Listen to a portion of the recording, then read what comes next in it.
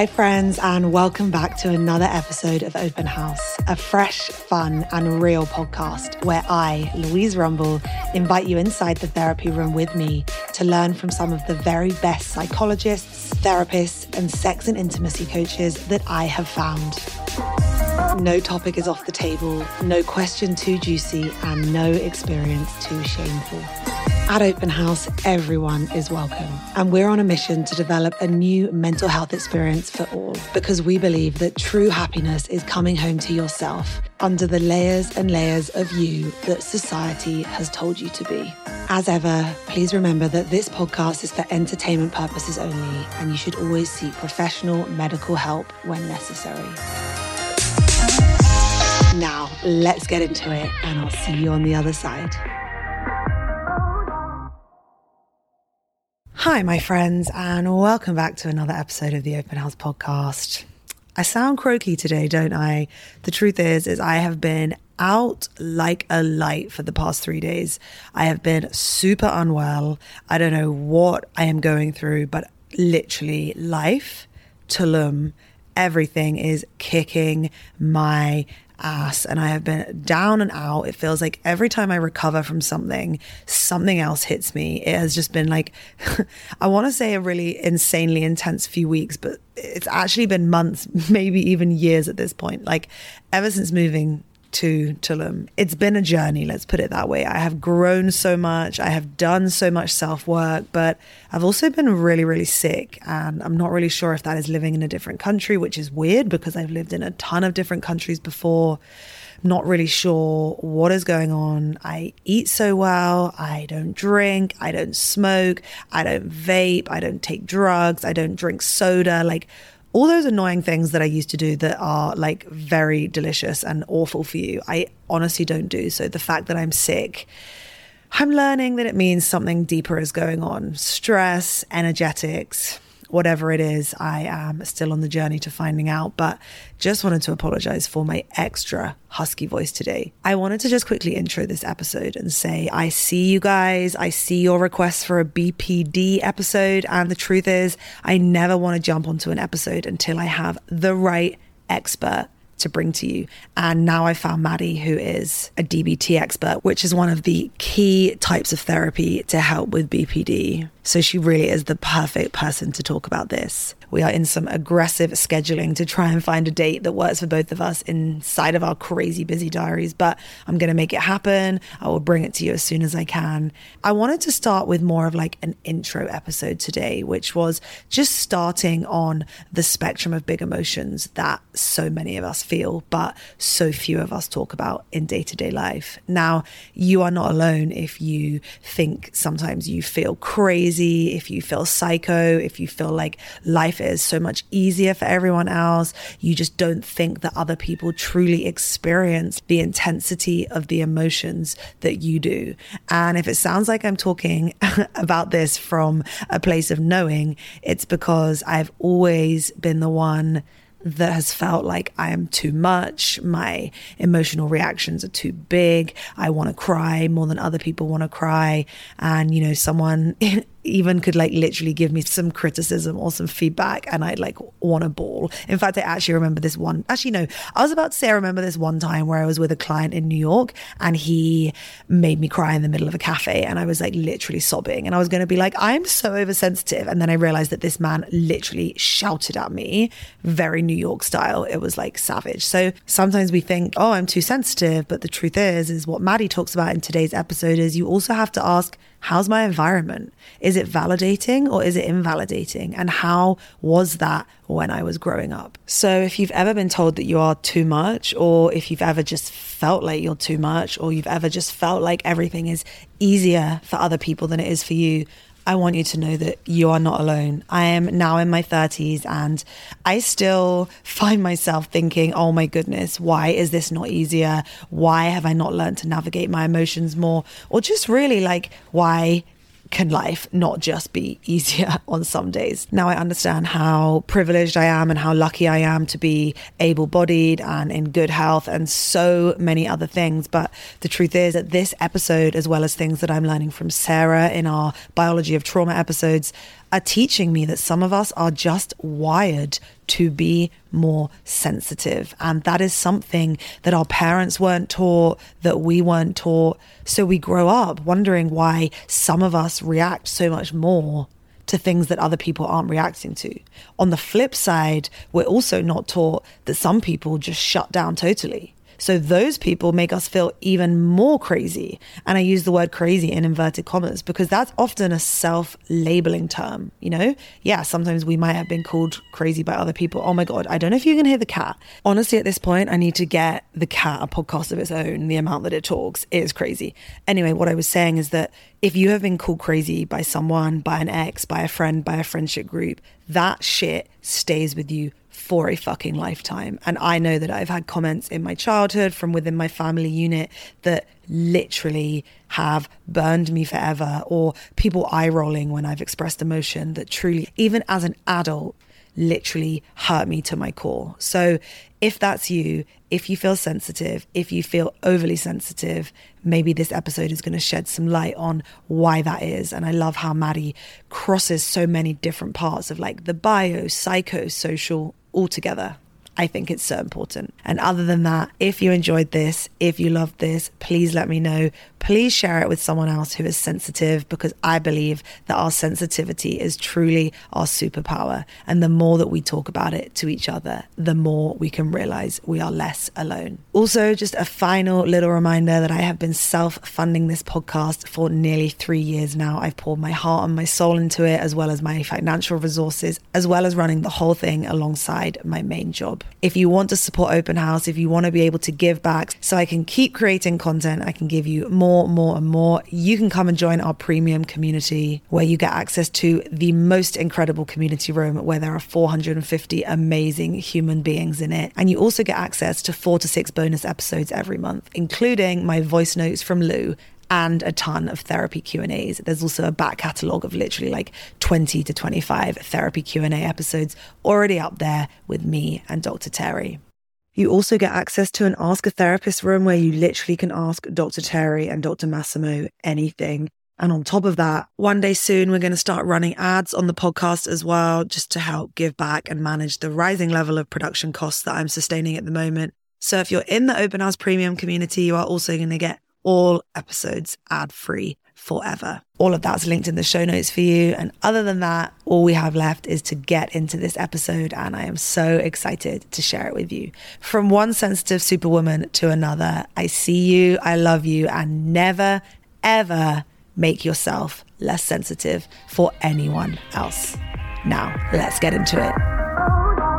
Hi, everyone, and welcome back to the Open House podcast with me, your host, Louise Rumble. The reason I'm chuckling is because I just said to my new guest, who you are going to meet any moment, oh my God, I just have to check that my microphone is on, because I just had a small panic that I was about to record a whole episode that I know is going to be amazing, and my whole audio would have been silent. So it would have just been Maddy talking to you guys, which I'm sure probably would have been like just as valuable as this episode is going to be.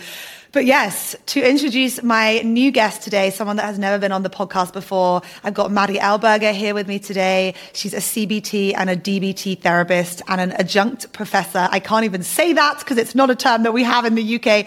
An adjunct professor at Columbia University, which is incredible.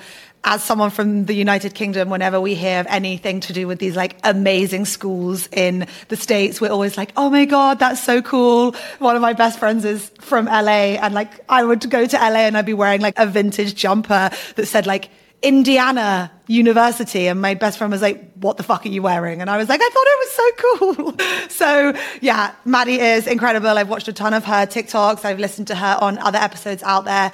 And most of all, I'm so excited to have a CBT and DBT therapist on the podcast. Today, what we're going to be talking about is how to handle and navigate those big, big emotions. Now, if you know what I'm talking about, you know this episode is going to be for you, because if you don't know what I'm talking about, I'm jealous. I'm honestly so envious if you don't feel those big, big emotions. I feel them. I have always felt them.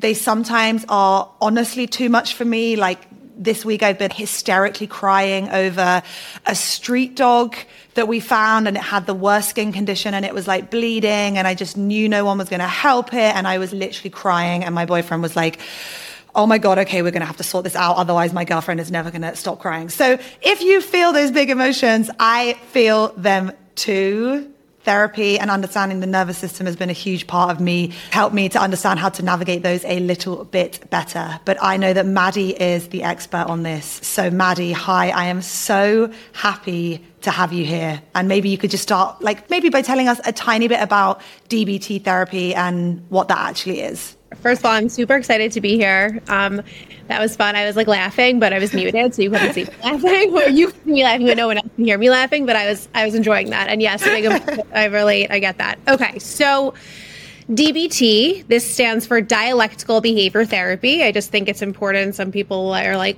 what's a DBT? And I'm like, well, let me tell you about it. So in a nutshell, if I were to boil down DBT to one sentence, it would be a treatment to help folks who experience really big emotions understand, identify, manage, and effectively utilize their emotions, right? Because as you were saying before, big emotions can sometimes feel like a curse, right? And especially if you're a person who's grown up with a lot of big emotions and difficulty describing those, explaining those, expressing those, except for when they get really, really intense. There are things that learned behaviors, coping mechanisms that any human being engages in that just maybe aren't really effective. And so the whole idea of DBT is like a blueprint. It's the architecture to helping somebody take what they have, which is actually really special and lucky. Being a sensitive person's kind of amazing if you can manage it, right? And take that that general sense of warmth and intensity and utilize it in a way so that it doesn't get in the way of your life. Because if you're born like this, you don't automatically learn things in the same way that other folks do. So that's why you're here. That is such a great intro. Thank you so much. I think there's two things that I really sort of picked up on already in what you said. And the first one is the way that they can get in the way of your life. And I think it's so important that we touch upon that because it really can. They really can. We don't use words and sadly, some people can't see the video, so I'm doing them in inverted commas, but crazy and psycho, things like that. But we've all said it at some point. I just feel like I'm fucking crazy, or he called me a psycho, she called me a psycho. I've had partners call me a psycho before, and it's because, I've been sobbing hysterically because, well, first of all, because I was in a deeply abusive, toxic relationships. But that aside, because I was feeling such big emotions and I didn't know how to handle them. They didn't know how to handle them. And I think that brings me to my second point, which is you said we're not often taught to describe them. And I think that is something that is so fascinating. And it's something that I'm also learning on my own journey right now, as a 30-something-year-old woman, is that I have an autistic father. He's on the spectrum. Of course, I was never going to be able to be taught how to experience my emotions because this lovely, lovely, lovely man who I love dearly, and I just always feel so much guilt even telling this story, he didn't know how to regulate his own emotions because he didn't feel them in the same way that potentially people who were neurotypical did, et cetera, et cetera. So I love that understanding that we're just not taught to describe them in childhood. And I think starting in childhood is such a great place. I think people think I'm the secret Freud because I'm always let's take this back to childhood. But for me, it's just made so much sense when I went to therapy and started taking things back to childhood. So I'd love from your perspective, from a DBT standpoint, also a CBT standpoint, I guess from every standpoint, how do these big emotions tie back to childhood? Are they actually something that we're born with? Do you think they can be changed dependent on how our parents were with emotions, how they spoke to us with emotions? What are your thoughts on that? Okay, I'm actually really glad you asked this, and I'm glad for several reasons. So this is going to be a long response, and it's going to be a really thorough response. I'm super passionate about this. And there's oftentimes this really, in my opinion, just unfortunate mistake that in CBT and DBT behaviors, and we don't care about your childhood, we don't talk about your childhood, it doesn't matter. And it's just not true. And so I am actually really glad that I get to talk about how we marry insight and childhood and learning into behavioral treatment, which is very present tense oriented, because I just think it's so important. And it's just not so one note. So this is like my little soapbox. I'm so glad I get an opportunity to talk about the depth in which we actually do treat people, because it's not just a set of skills, right? We have to understand childhood. It's just much more sensitive. So there are 3 typical points to what this idea of emotion vulnerability from a biological perspective sounds like. And you'll tell me if you relate to these. I definitely do. So somebody with this biological basis has high sensitivity, which means, like I said before, like your amygdala just reacts to a much lighter stimulus. Think like Princess and the Pea. Like she felt the pea, right? People who have emotion vulnerability from a biological perspective, like feel the pea, right? Things that don't bother other people tend to bother people with big emotions, okay? So that's high sensitivity. High reactivity is that not only do you get bothered by it, but you go 0 to 100. There actually is a biological basis for like your experience of the intensity of the emotion, of the intensity of the stimulus is much stronger. And the third piece, like the third touchstone, is something called a slow return to baseline. And this is so important because what this means is that, okay, let's say like me, Maddy Ellberger, my baseline is 50. Okay. I'm definitely, by the way, a big emotion person, which is why I'm good at this treatment, because I really believe in it and I live it. But so me, Maddy Ellberger, my baseline is 50, whatever the hell that means. When I'm not dysregulated, when something's not bothering me, I'm at 50. However, because I have high sensitivity and high reactivity, I'm communicating with somebody and I have an expectation that they're going to say something to me or text me and I don't hear from this individual, right? And I automatically get dysregulated, right? Because high sensitivity, high reactivity, I go into the narrative in my head of there's something wrong, this person doesn't want to be interested in me, yada, yada, yada. And so I shoot up to like a 90, right? Because I have high reactivity. And because I have a slow return to baseline, my brain doesn't really have time to re-regulate back down to that 50 because the next stimuli will come along and my high sensitivity will react to it. My high reactivity will bounce it back up. So somebody who experiences this neurological, what we call emotion vulnerability, is really always operating much higher than their baseline. There's just no time to go back to baseline because your amygdala is so sensitive and so reactive and it doesn't go back down as quick as others. So that's the biological piece, okay? Also, by the way, important to note that like, obviously, since this is a biological thing, there is a hereditary factor to this, right? So even if you feel like the emotional black sheep of your family, look backwards and find that sensitive aunt or the great grandmother who had a hard time managing herself, right? So you'll find other people once you understand what's going on. I think that's important because a lot of times people with big emotions or people with borderline personality disorder or whatever it is feel very alone, like very isolated because they're basically meant to feel like, what the hell is wrong with you? Like, why do you care so much about everything? And it's just not the reality. It's just, other people have been swept under the rug.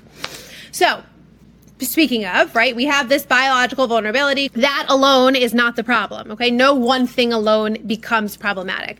What we are looking at is a transaction between the invalidating environment. And so we have biosocial, and the social focuses on the invalidating environment. And I love everything about DBT, but I love talking about the invalidating environment because it so often mistakenly gets labeled as like, your emotions are wrong. I know that probably most of my patients, I can think back to myself, my friends, I'm curious to hear from you also, like people weren't going around being like, you're wrong. It's not like people are going around saying like, you shouldn't feel that way. Sometimes it comes out like that. Most of the time, what the invalidating environment looks and sounds like is somebody who cares about us and their inability to tolerate our reactions and our emotions. And so instead of being like, oh, I actually see where you're coming from. I get it. Like that does make sense that you're upset. It does make sense that you're crying about the dog because that's actually objectively sad. And if you care about animals, that's sad, right? So instead of that, it often comes along with like, don't worry about it. It's going to be fine. The dog will be fine. It's not a big deal, right? So that's like providing reassurance or like oversimplifying the problem. So like, well, if you just do X, Y, and Z, then the dog will get better.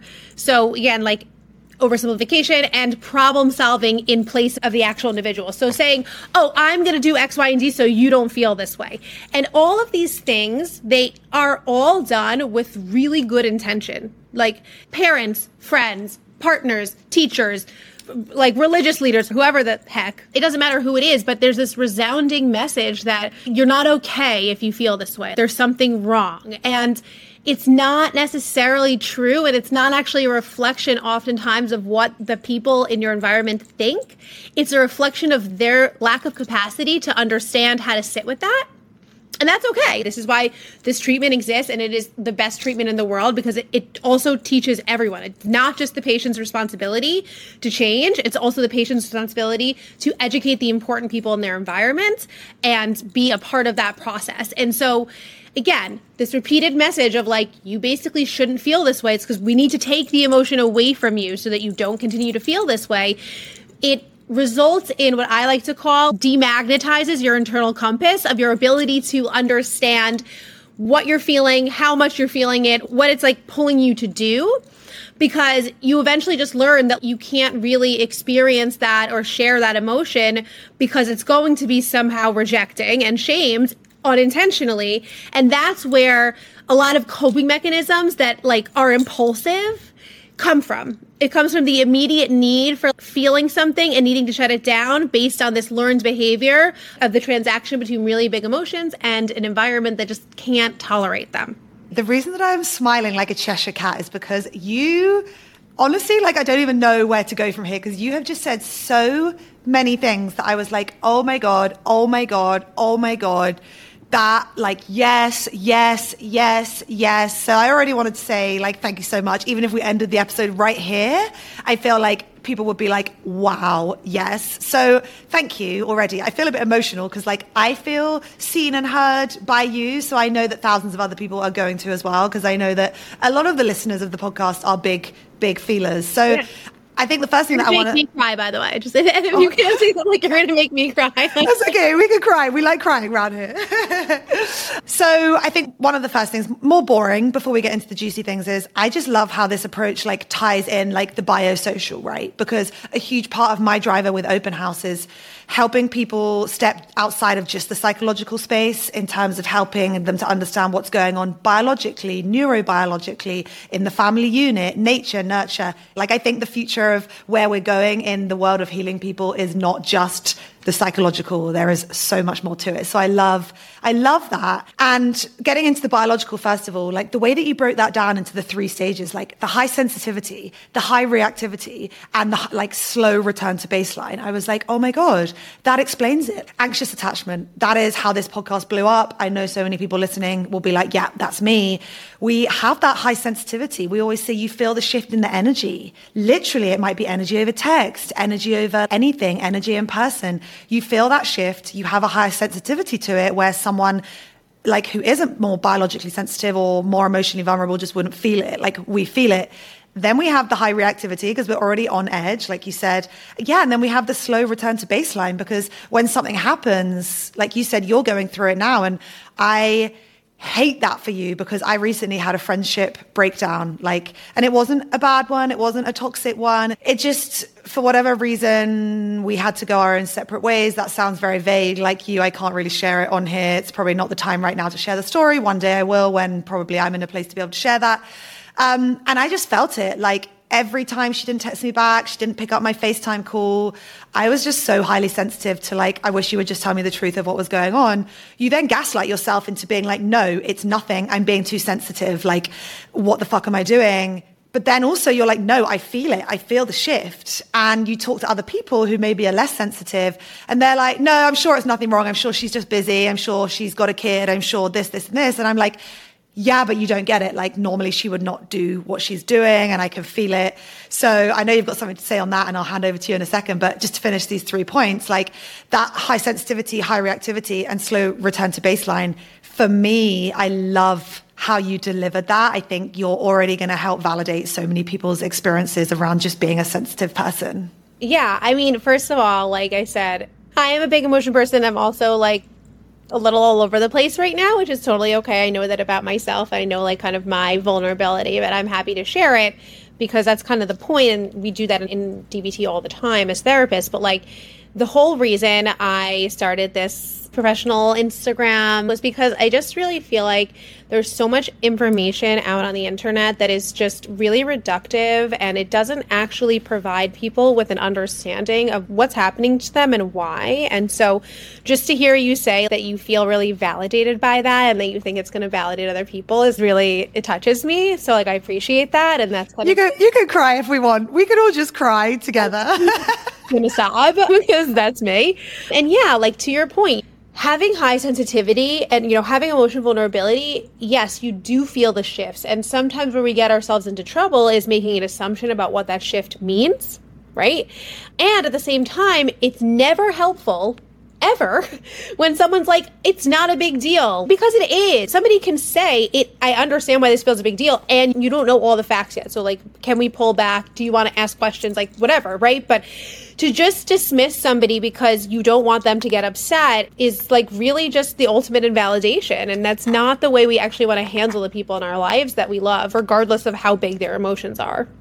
Yeah, I think that kind of brings us to the second point, which is like the social, which you were talking about, which is that you can have this invalidating environment. Sometimes it can be active. So I'm sure a lot of people listening like will have been like actively shamed for their emotions when they were a child. Stop crying, like big boys don't cry, like girls stop crying, whatever it was. But also, like Maddy said, it can also be basically like a subconscious or an unconscious, or all of the weight of the unsaid that we're carrying, which is where it's you as a young person, even when you're not aware of it, you see how those emotions cause the people around you to react, and you're logging those responses, the changes in body language, the fact that that person leaves the room. And I think one of the things that I'm so fascinated by is how so many of these things get laid and wired before we're even consciously aware of them as adults. So I think it's also such a good question. You'll be a better person to guide on like how to ask this question, but around asking yourself, like, did my caregivers hold space for my feelings and for my emotions? Like I put out a TikTok last week that literally blew up. And I think I said something like, I've only just realized that I grew up in a childhood where I was never asked, what is coming up for you and how can I make this better for you? It's that two-step piece between like, what are you feeling and what can we do about it?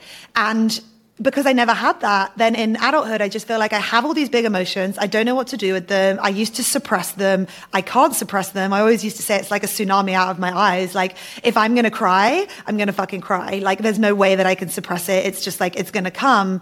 And then the second thing is like, I often didn't have people that would ask me like, okay, solution led with compassion, what can we do about this? So you feel like you're alone in the feeling part because it's so overwhelming. And then you feel like you're alone in the solution part. You feel like you have to find solutions for it yourself. You have to suppress it. You just have to handle it on your own. That's how I've felt my whole entire life. And I've grown up in a family where my brother and my father are quite suppressed emotionally, and my mother is the opposite. She's very like out of frustration. She's very vocal and like that. So I never really was raised in a calm space where anyone would say, why are you crying? Like, I love you. It's okay to cry. Let it out. What are you feeling? What's happened? And what can we do about this? So I think, is that a good place to start for people to basically like look at their family unit, look at their caregivers and basically just ask, was I ever asked those questions? Like, how was I treated when I would cry or shout? Like, is that a starting point?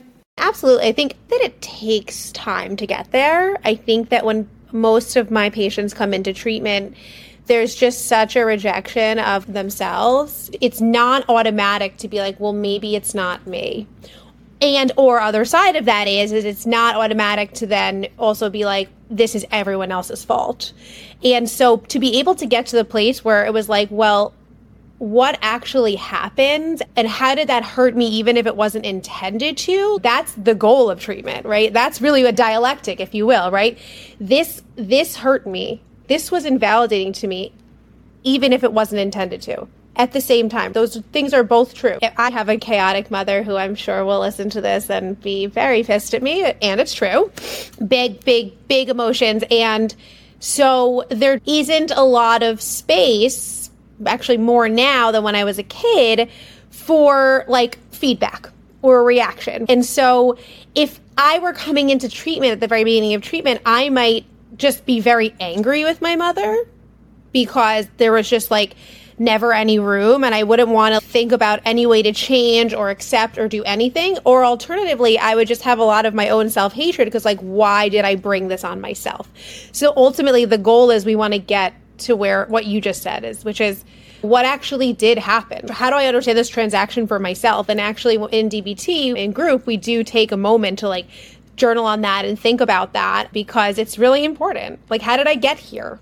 I'm going to take us off on a tiny bit of a tangent here because there's something that you've just said which is fascinating for me. So I'm incredibly close with my mother. I would say that I was angry with her as well when I was younger. I think we've done a lot of self-work. She's also done a lot of self-work, therapy, spiritual, you name it. Like, I'm proud of her. Our relationship is better than it's ever been. But I have a friend, and I've just been talking about this recently, and she just said to me, she just exploded at her mum, and she had never done that before. And she just realized she was so angry at her mother. And she's like a 33-year-old woman that it took her 33 years of her life to realize that the whole time she was suppressed and just like taking it, living in the environment of, you know, her mum wasn't like even super erratic. Her mum was just like, there was a lot going on, a lot emotionally, like big emotions.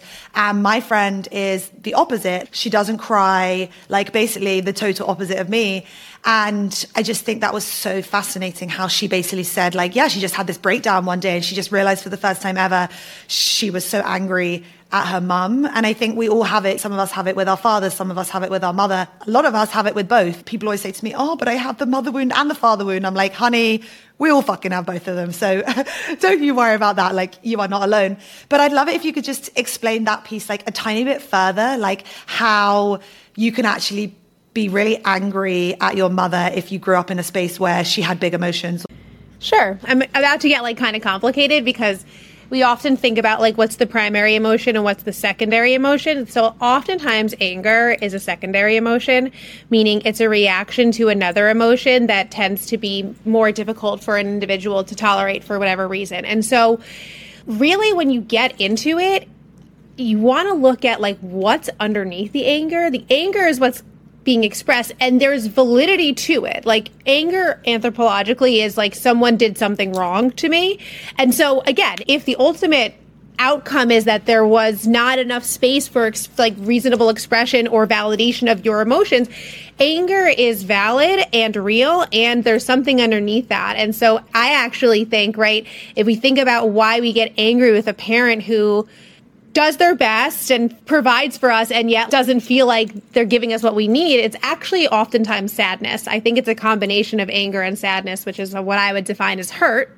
I define hurt as anger and sadness combined together because it's not just this person did something wrong to me, but I also didn't have something that I was supposed to have. Like it's loss, right? So sadness is I lost something or something left, you know? And so ultimately, you get angry because that's powerful, right? It's much easier to communicate and particularly safer if you were in an environment where sad emotions weren't expressed or were like really kind of just shut down.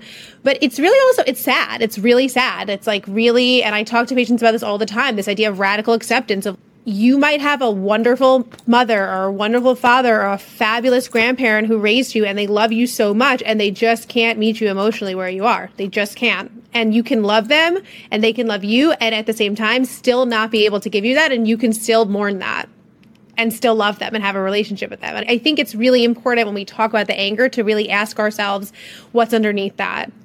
Yeah, I love that about your definition of hurt. I think that is such an important point. And I also love the point around how sometimes you need to accept that, like you said, your parents or your caregivers or your friends or your whatever it is. I was going to say your partner, but that's a whole different thing because you can choose your partner, whereas you can't choose your family. There is an acknowledgement that they might never be able to meet you where you are emotionally. I think that is a really hard part of the healing journey is people come into the healing journey from what I've seen thinking like, okay, when I do all this work, they're going to be able to love me in the way that they were meant to. They're going to be able to communicate with me in the way that they were meant to. And more often than not, that's absolutely not what's going to happen unless they are actively doing the work as well. And I think particularly with caregivers and people in the older generations, you know, they're just in a totally different generation. Therapy is becoming so fucking cool and I'm obsessed with it. Obviously, it's my life, it's your life. That makes me so happy, but you just still have to speak to the generation above. And it's no, they are not where we are at in terms of working through these. And I think I wanted to also kind of flip this discussion on its head slightly. You said something about sometimes we don't feel the anger, and we've spoken already today about like suppressing. And I think one of the things that I struggle with the most is that I am so sensitive. I am very in touch with my body and my emotions, and I was very angry when I was a kid. I've been very angry in past relationships, and now you're helping me even with your definition of hurt to understand why that is. But one of the things I find hardest is that it seems like everyone else finds it so easy. It seems like no one else feels in the way that I feel. So first of all, I feel validated having this discussion with you because I'm like, I need Maddy to be my friend because I think she would get it like with when I'm feeling things because she also feels that way. But secondly, I think that there's this other end of the spectrum, which is like the disconnection, the disassociation. And what I've learned the more work that I do is like, sometimes people aren't just not feeling because they're in a nice baseline where things kind of come and go and wash over them and they come back to equilibrium and their nervous system is resilient and shifts between the different states it's supposed to be in. Actually, a lot of people are not feeling in the way that we are because they are totally disconnected and disassociated. And it's something that I could never really acknowledge until I had a boyfriend who was so deeply disassociated through the horrendous trauma that he had gone through as a child that had sustained into adulthood, that I started to see, oh my goodness, there's another end of the spectrum from who I am. And I'd love it if we could just take it all the way back to the other end of the spectrum, because maybe some people are listening to this and they're not sensitive. Maybe they are more of the avoidant, the disassociative, the disconnected, or maybe someone is dealing with a partner, a caregiver, a friend who is on the other end of the spectrum. I'd love to just learn from your perspective how DBT, I guess you don't treat them in DBT because DBT is more for the our end of the spectrum and the personality disorders. Am I right? Am I wrong? Tell me. So common myth is that people with really big emotions are always tend to be explosive or impulsive. However, your point to there is another side of the spectrum is absolutely 100% true. The other side of getting rid of an emotion when it's not an impulsive behavior like self-harm or impulsive texting, the other side of that is completely shutting down. It's complete and total shutdown. Not literally, but kind of literally the life goes out of somebody's eyes and it's like they're just not there anymore. And so it's harder to identify that those people are really big emotion people. They are also big emotion people. They have just never coming anywhere close to that emotion is like a fire and you can't touch it. And at the same time, the skills that we learn in DBT and the way in which we relate to our therapists and the whole shebang, if you will, be just as effective for somebody who is a shutter downer and a restrictor as somebody who is an expressor and an exploder. And actually, to take it a step further, I'm just starting to get into a newer realm of DBT called RODBT, which is radically open DBT. And that's for people who are particularly rigid and repressed. So people who suffer with anorexia, obsessive compulsive personality disorder, kind of like another end of really big feeling that looks incredibly different from what we're used to seeing. And so there even actually is like a furthering research and treatment within DBT about how do we really get these folks with what they need. And in its name, radically open, it's that the idea is how do we teach people to learn to be like accepting with themselves and open with themselves. That is so fascinating because my boyfriend actually fits in that category. Sometimes I'm like, I'm there, I'm crying about the street dog. And I have sometimes said to him, I just don't understand, like, how are you not crying about this too? Like the dog's bleeding and no one's going to help it and it's going to live like that until it dies.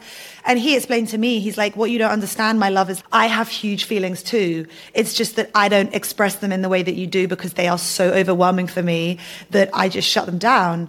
And even though I can't relate to that because I've literally never been able to shut down an emotion in the history of my entire fucking existence, he has started to teach me that there is a spectrum. We started this discussion by saying, okay, hypersensitive, one end of the spectrum.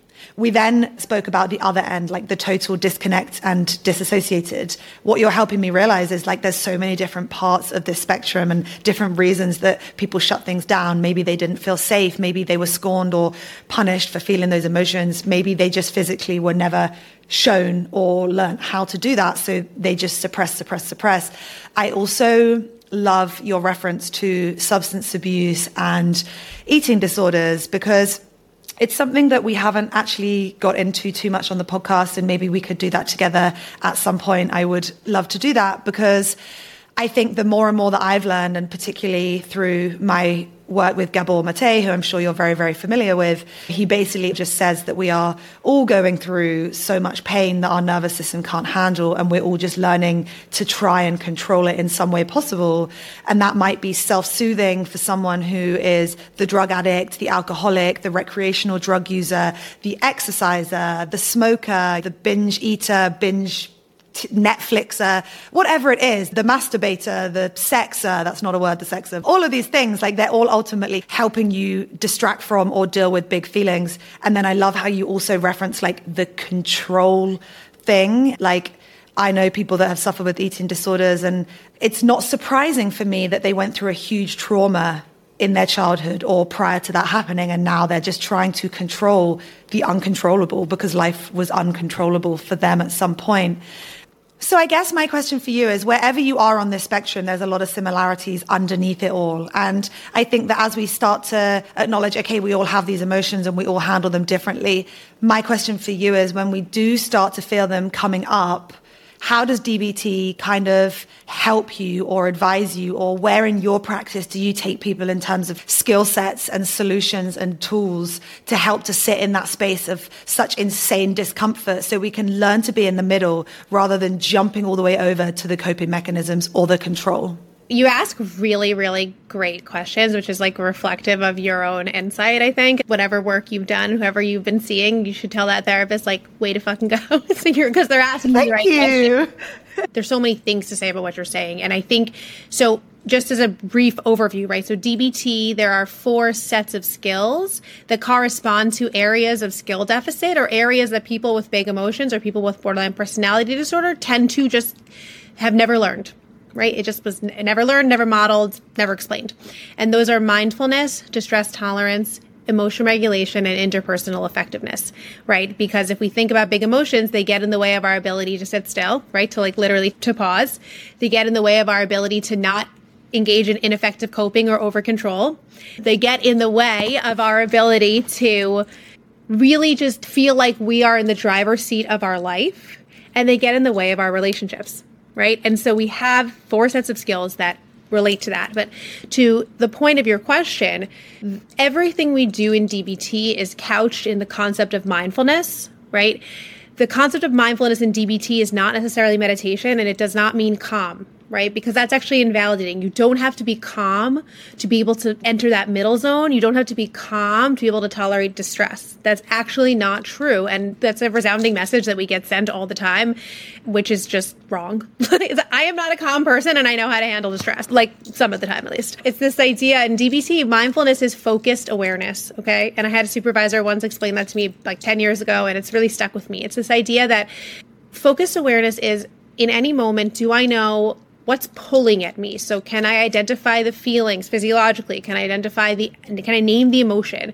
Can I identify and describe the thoughts? And can I then put that all together to understand where my body is pulling me to respond? We call it an urge in DBT, or an action urge. And we have all of that going on, and mindfulness practice itself teaches us how to refocus. So, meaning how to not get stuck in the loop, how to bring ourselves away from what's happening in our mind, which is often past or future, right?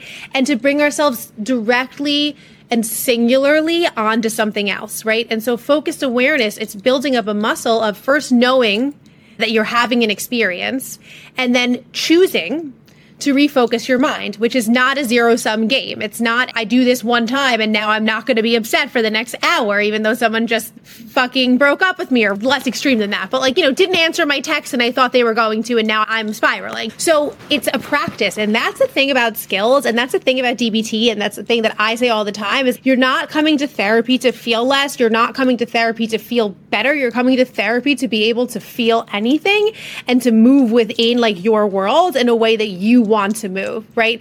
And so if we couch everything in mindfulness, if we couch everything in the capacity to know what's happening and the capacity to do our best to bring ourselves into something else, like in the respect that doesn't serve us, that gives us options to do anything else. So there's no skill use, there's no what do I do next until you know what's happening and you can take a moment to pause. right? And so what do we do like this? So that's just general, but specifically in DBT, we always want to ask ourselves, what does wise mind ask of us, right? What is wise mind saying to us? And wise mind is the combination, not 50-50, it's different every time, of our emotions and our logic, okay? We cannot make a wise-minded decision without both emotions and logic, because they're both giving us really important information about our short and long-term goals and our response in the moment and what's important to us. And so when we're making decisions, when we're in significant discomfort and we're learning how to tolerate that, what does that mean? That means pausing long enough to understand each side, right? What are my emotions saying to me? What's logic? What are the facts of the situation? And then coming up with solutions. And I say solutions because it's very important that we don't get tunnel visions into one specific solution, right? Because if that fails us, there's this false sense of now I'm screwed, which is not true. There's often many different paths to get to the same results, even if it's not the path we thought we wanted to take. So you come up with several solutions that honor the essence or what each side of your brain is asking of you. And that often will help you not feel better necessarily and do the thing that's in line with your goal, like what's most important to you. And so the more you do that, the more you practice that pause and then utilize the skills in whatever solution you come up with, the less afraid your body and your brain become of the distress at all. Doesn't mean you like distress. I fucking hate distress. I hate it. Like, I hate feeling anxious. I hate feeling shame. I don't enjoy those things. And I know that sometimes if I react the way that emotion mind is telling me to react, I will end up compounding that. And so I'm better off doing the thing that's maybe harder for me and slower for me, because that's actually going to feel better to me in the long term. I love this point around the pause. Like, I found the pause to be maybe one of the most critical things that I have ever learned on my therapy journey in the last few years. And the reason for that is, and if we just tie back to the beginning of the episode, we talked about the emotional hijacking, the amygdala hijack, and the sensitivity and the reactivity. Now, hopefully you guys listening understand that. You can understand why your body goes 0 to 100. Like, it's a biological response, right? And that's going to keep happening until you try to basically tell your body that we can do this differently. And I think the only way that I have been able to even start to do that process is through that concept of the pause. I love the pause. I also love what you said about how it's never going to feel good. Doing this work is never going to be okay, amazing. She hasn't texted me back and my brain is throwing me all these stories and I'm just going to sit here and I'm just going to be so relaxed and I'm just going to be so calm and whatever. But I do want to tell you guys that you really can get to a point where if you practice this enough, it really can start to change the way that you respond to situations. I have seen it myself with an anxious attachment style, being in a long distance relationship, being very aware of okay, he didn't text me back. He said he was going to do this. And now I've woken up and he went to bed and he went out and he didn't text me. That used to make me spiral. I'd wake up and it would just be I'd have to wait for him to wake up and I'd be all over the place. Whereas as a result of doing this work and acknowledging my own cycles and my own sensitivity and the patterns, and then taking a pause and practicing it repeatedly, I truly now am at a space where, and actually I saw my best friend from LA recently and I haven't seen her for years because of the pandemic. She just commented, she was you are calmer than you've ever been. And she's not the first person to say that to me. And I'm not an inherently calm person, but people are starting to comment on just an essence of calmness that is within me. And I mean, my boyfriend is the most calm person in the history of the world. And I think I've learned a lot of that from him. He has helped me to give myself the pause without needing a big reaction. So I wanted to ask you, I guess as one of our wrap-up points, even though there is so much more for us to talk about, you talk about radical openness, radical acceptance, and I'm in a relationship where all of my big emotions, there's space for them and he can hold space for them. He doesn't judge me. He doesn't shame me. It's everything that I needed right now. It's everything that I needed as a child. It was everything I needed when I was dating men that would shame me for anything. He has been a huge part of my healing journey, but also the healing really has come from myself. People always say, oh, if I just find a nice guy, a nice girl, these big emotions won't be an issue anymore because it's all the fuck boys and the fuck girls that are triggering these emotions. What are your thoughts on that? Because I feel it's a two-step approach. The work starts with you and your partner choice can help heal or hurt you. What are your thoughts? The bottom line is, and this is what I talk about all the time, we are the only things we can control. my thoughts, my emotions, my body sensations, and my behavior is the only thing that is 100% in my hands, right? And so if we understand that, then we find a partner who can complement that, but we can't expect them to take responsibility for that, right? And so to your point, wherever people are on their journey for relationships, whether they be friendships or intimate partner relationships or family relationships, like we can absolutely get ourselves into situations when we are not aware that this is what's like happening to us. And we're filling some sort of hole that actually we need to learn to fill ourselves. But yeah, like you're going to get into the relationship with the person who's going to be rejecting of you if that's what you're used to, right? If that's what love and connection and intention has felt like, then like, why would you do anything differently? And you're going to continue to be miserable and you'll probably blame yourself. It's not just you, and you have a role in being able to do that differently. And so finding the person who maybe isn't going to be rejecting and yet will still give you feedback, right? So we in DBT, we don't do zero-sum game, right? And I'm sure your boyfriend actually gave you feedback. You said that when you asked, like, how are you not upset about this? And he's like, I am. I don't show it in the same way as you. I actually feel a lot. And that's my stuff. That's my thing, right? That's feedback. That's not somebody who's going to be like, you're being ridiculous. Don't ask me if I care because we're not talking about me. And that's not somebody who's going to overly feed into the narrative that's potentially emotionally hijacking you. But you have to have your own level of awareness and, like I said, radical acceptance of the fact that you actually hold the keys to your own life. And so if somebody's not treating you well from an anxious attachment perspective, you can go. That feels like the most that I have yet to experience that in a relationship where I'm like, I can go. Seriously, and like, that's my stuff, but I know it's there. And so what I'm working on now is finding partners who aren't going to make me know that I have to go and still not be able to get myself there. But to your point, it is absolutely a two-way street. We never want to put all of the control of our worth or our validity into someone else's hands. That's danger zone, right? We never want to give that up. That is so fascinating about what you said around I can go.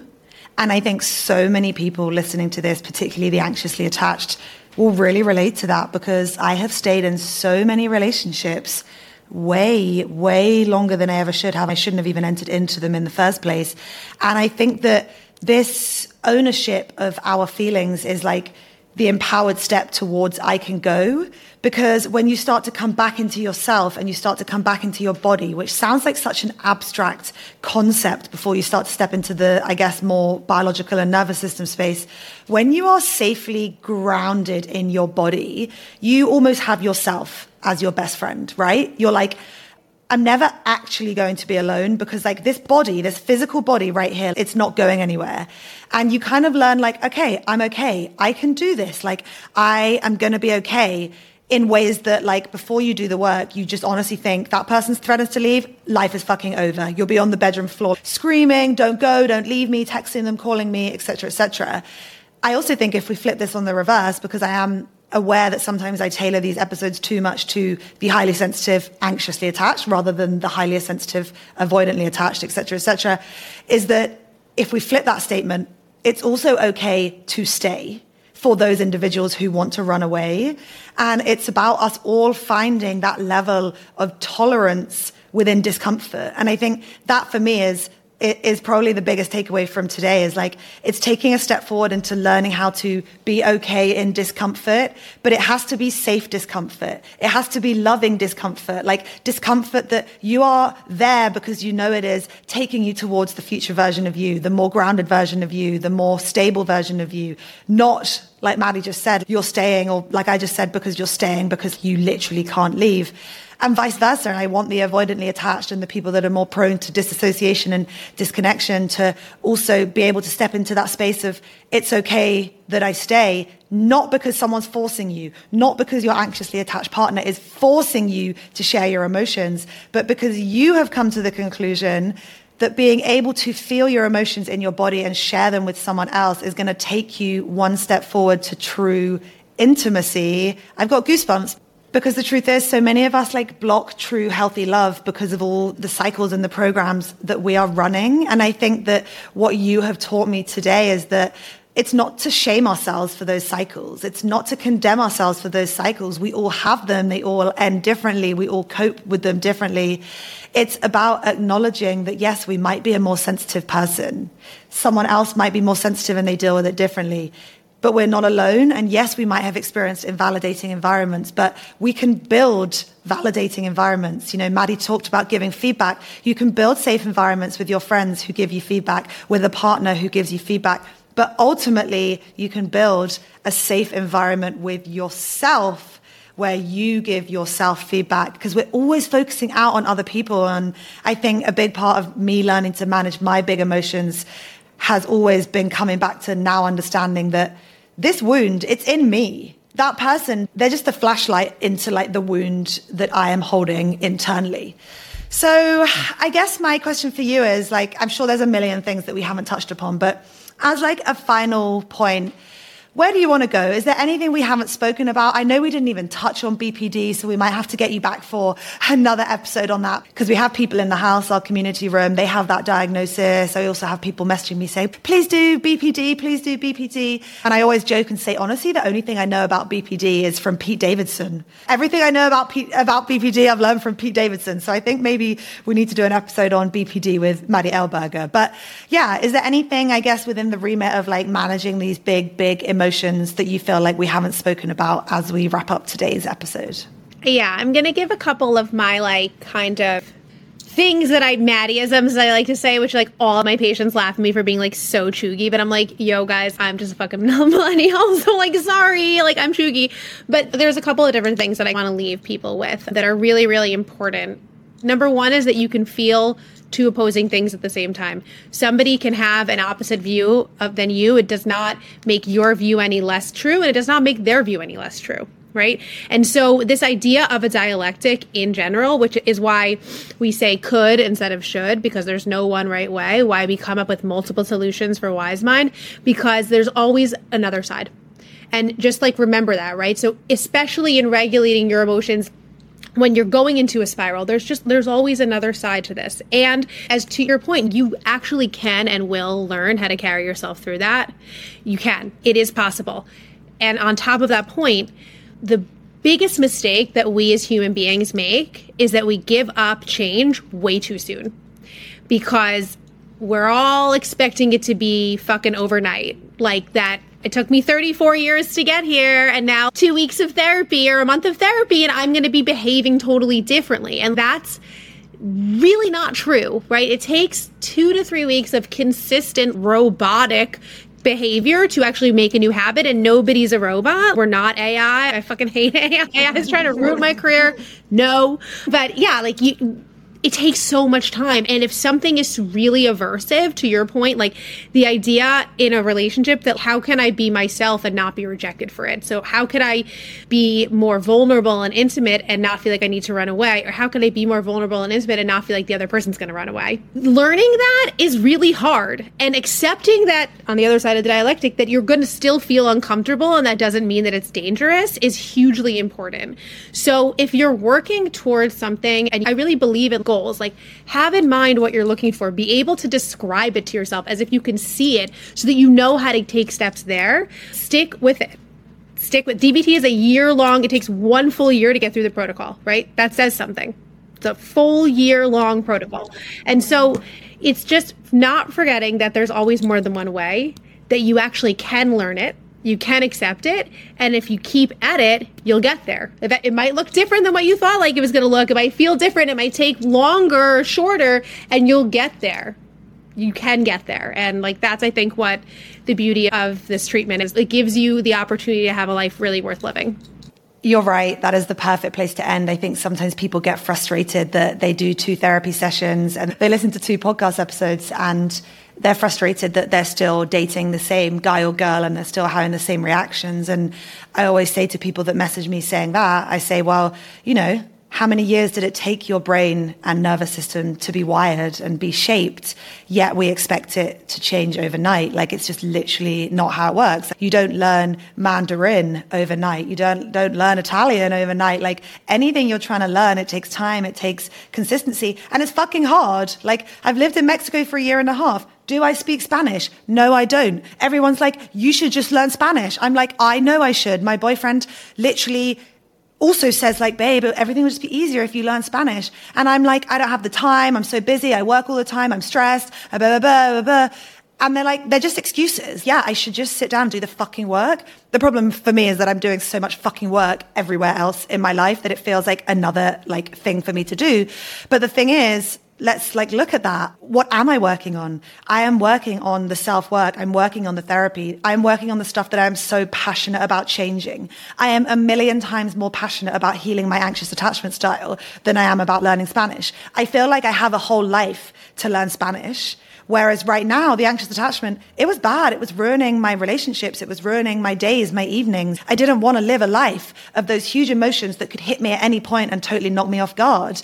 So it is about working out where's the biggest pain point for you here and starting that journey, prioritizing it and acknowledging that, yeah, it's going to take time. But like Maddy said, there is a life worth living. And I can sit here to attest to the fact that not only that, but you can change literally everything. Like the way that I react has changed, the way that I feel has changed. And even with the dog, now my boyfriend knows, okay, actually, even with the dog, I would have tried to suppress those emotions, right? I didn't want to cry in public. I didn't want to look silly. What did I do? I just cried on the side of the road and I said to my boyfriend, I just need to cry right now. I'm really sad.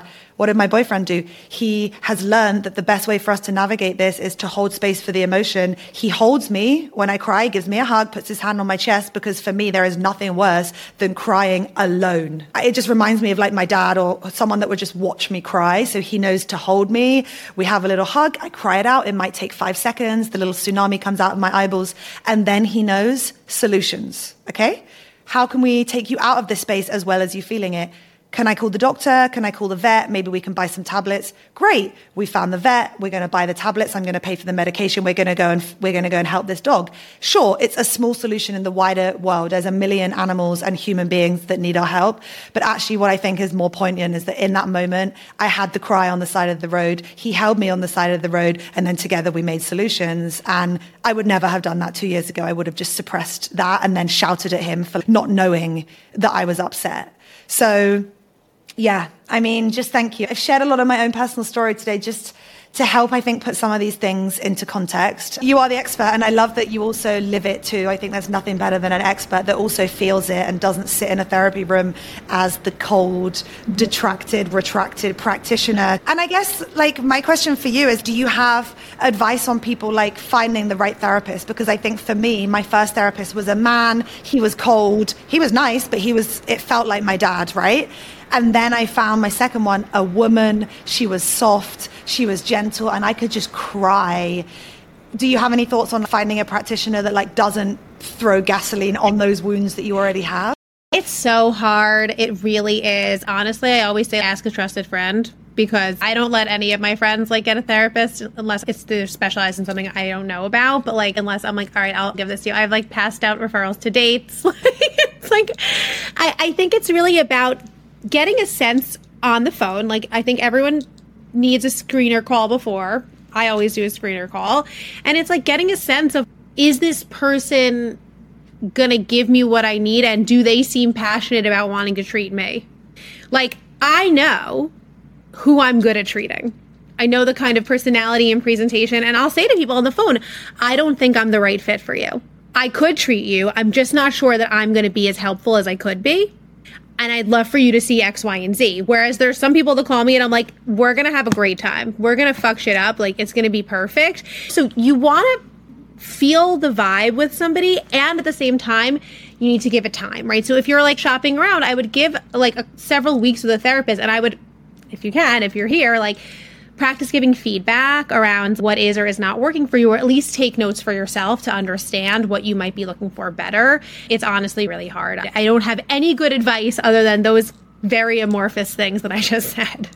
No, I think that's perfect. My first therapist, I didn't even realize he was wrong until my boyfriend at the time said, honey, I really think you need a female therapist that's really soft and gentle that you can cry to, rather than having a kind of cold, like shaved headed man with an earring who's giving you like hard energy. And I was like, oh, like I didn't really take that feedback on board until I then got the soft woman. And I realized that the first therapy session, I just literally bawled my eyes out. And then I, like you, have recommended her to so many people that she is like 1,000,000% full because of me. And all my friends have seen her, and people that like listen to the podcast have seen her, and everyone is just like, oh, she's so amazing.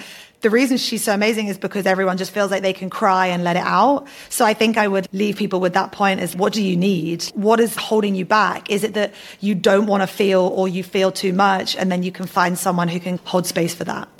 Anyway, I've just looked at the time, so we need to wrap this up. I wish we could keep going forever. There's still like a multitude of questions in my planning document that I'm like, I didn't get to ask Maddy, but we will have to have you back another point. Hopefully, maybe one day we could do this in person if I can come via New York. You're in New York, right? Yes, I'm in New York City, Big Apple. So I'm going to link all of Maddy's details in the show notes, how you can find her, how you can speak with her, how you could maybe even work with her. She said that if she's not the right person for you, or that she doesn't have space, she will find someone and pass you on, which I think is incredible. I think my biggest learning about finding a therapist is to have it recommended by someone who knows them personally, whether they've been working with them or they work alongside them. So yeah, we're going to link everything from Maddy in the show notes. And most of all, I just wanted to say thank you so much. We've covered some incredibly important stuff today, and I'm so grateful for you. This was a pleasure. Here. I'd love to, if I didn't have patience for the rest of the afternoon, I'd just stay on and talk to you, because you made me cry 6 times, and I'm like, okay, I'm getting my period. Also, this is really incending me, if you will. So this was great. Thank you so much for the opportunity. I appreciate it. You're fabulous. Oh, I love you. I really appreciate that. I'm also laughing because right before this call, I just walked out of the bathroom. I said to my boyfriend, I've got my period and we're about to do a podcast on big emotions. Like literally 1 second before this recording, I was like, oh, I've got my period. And then now I've sat down and I've wondered why we're so emotional. You've just said you've also got your period. So we're both just sat here like in our feels, but I'm glad we are. We're showing other people that it's okay to be in your feels, like no matter how they come up for you. You're the best. Thank you so much.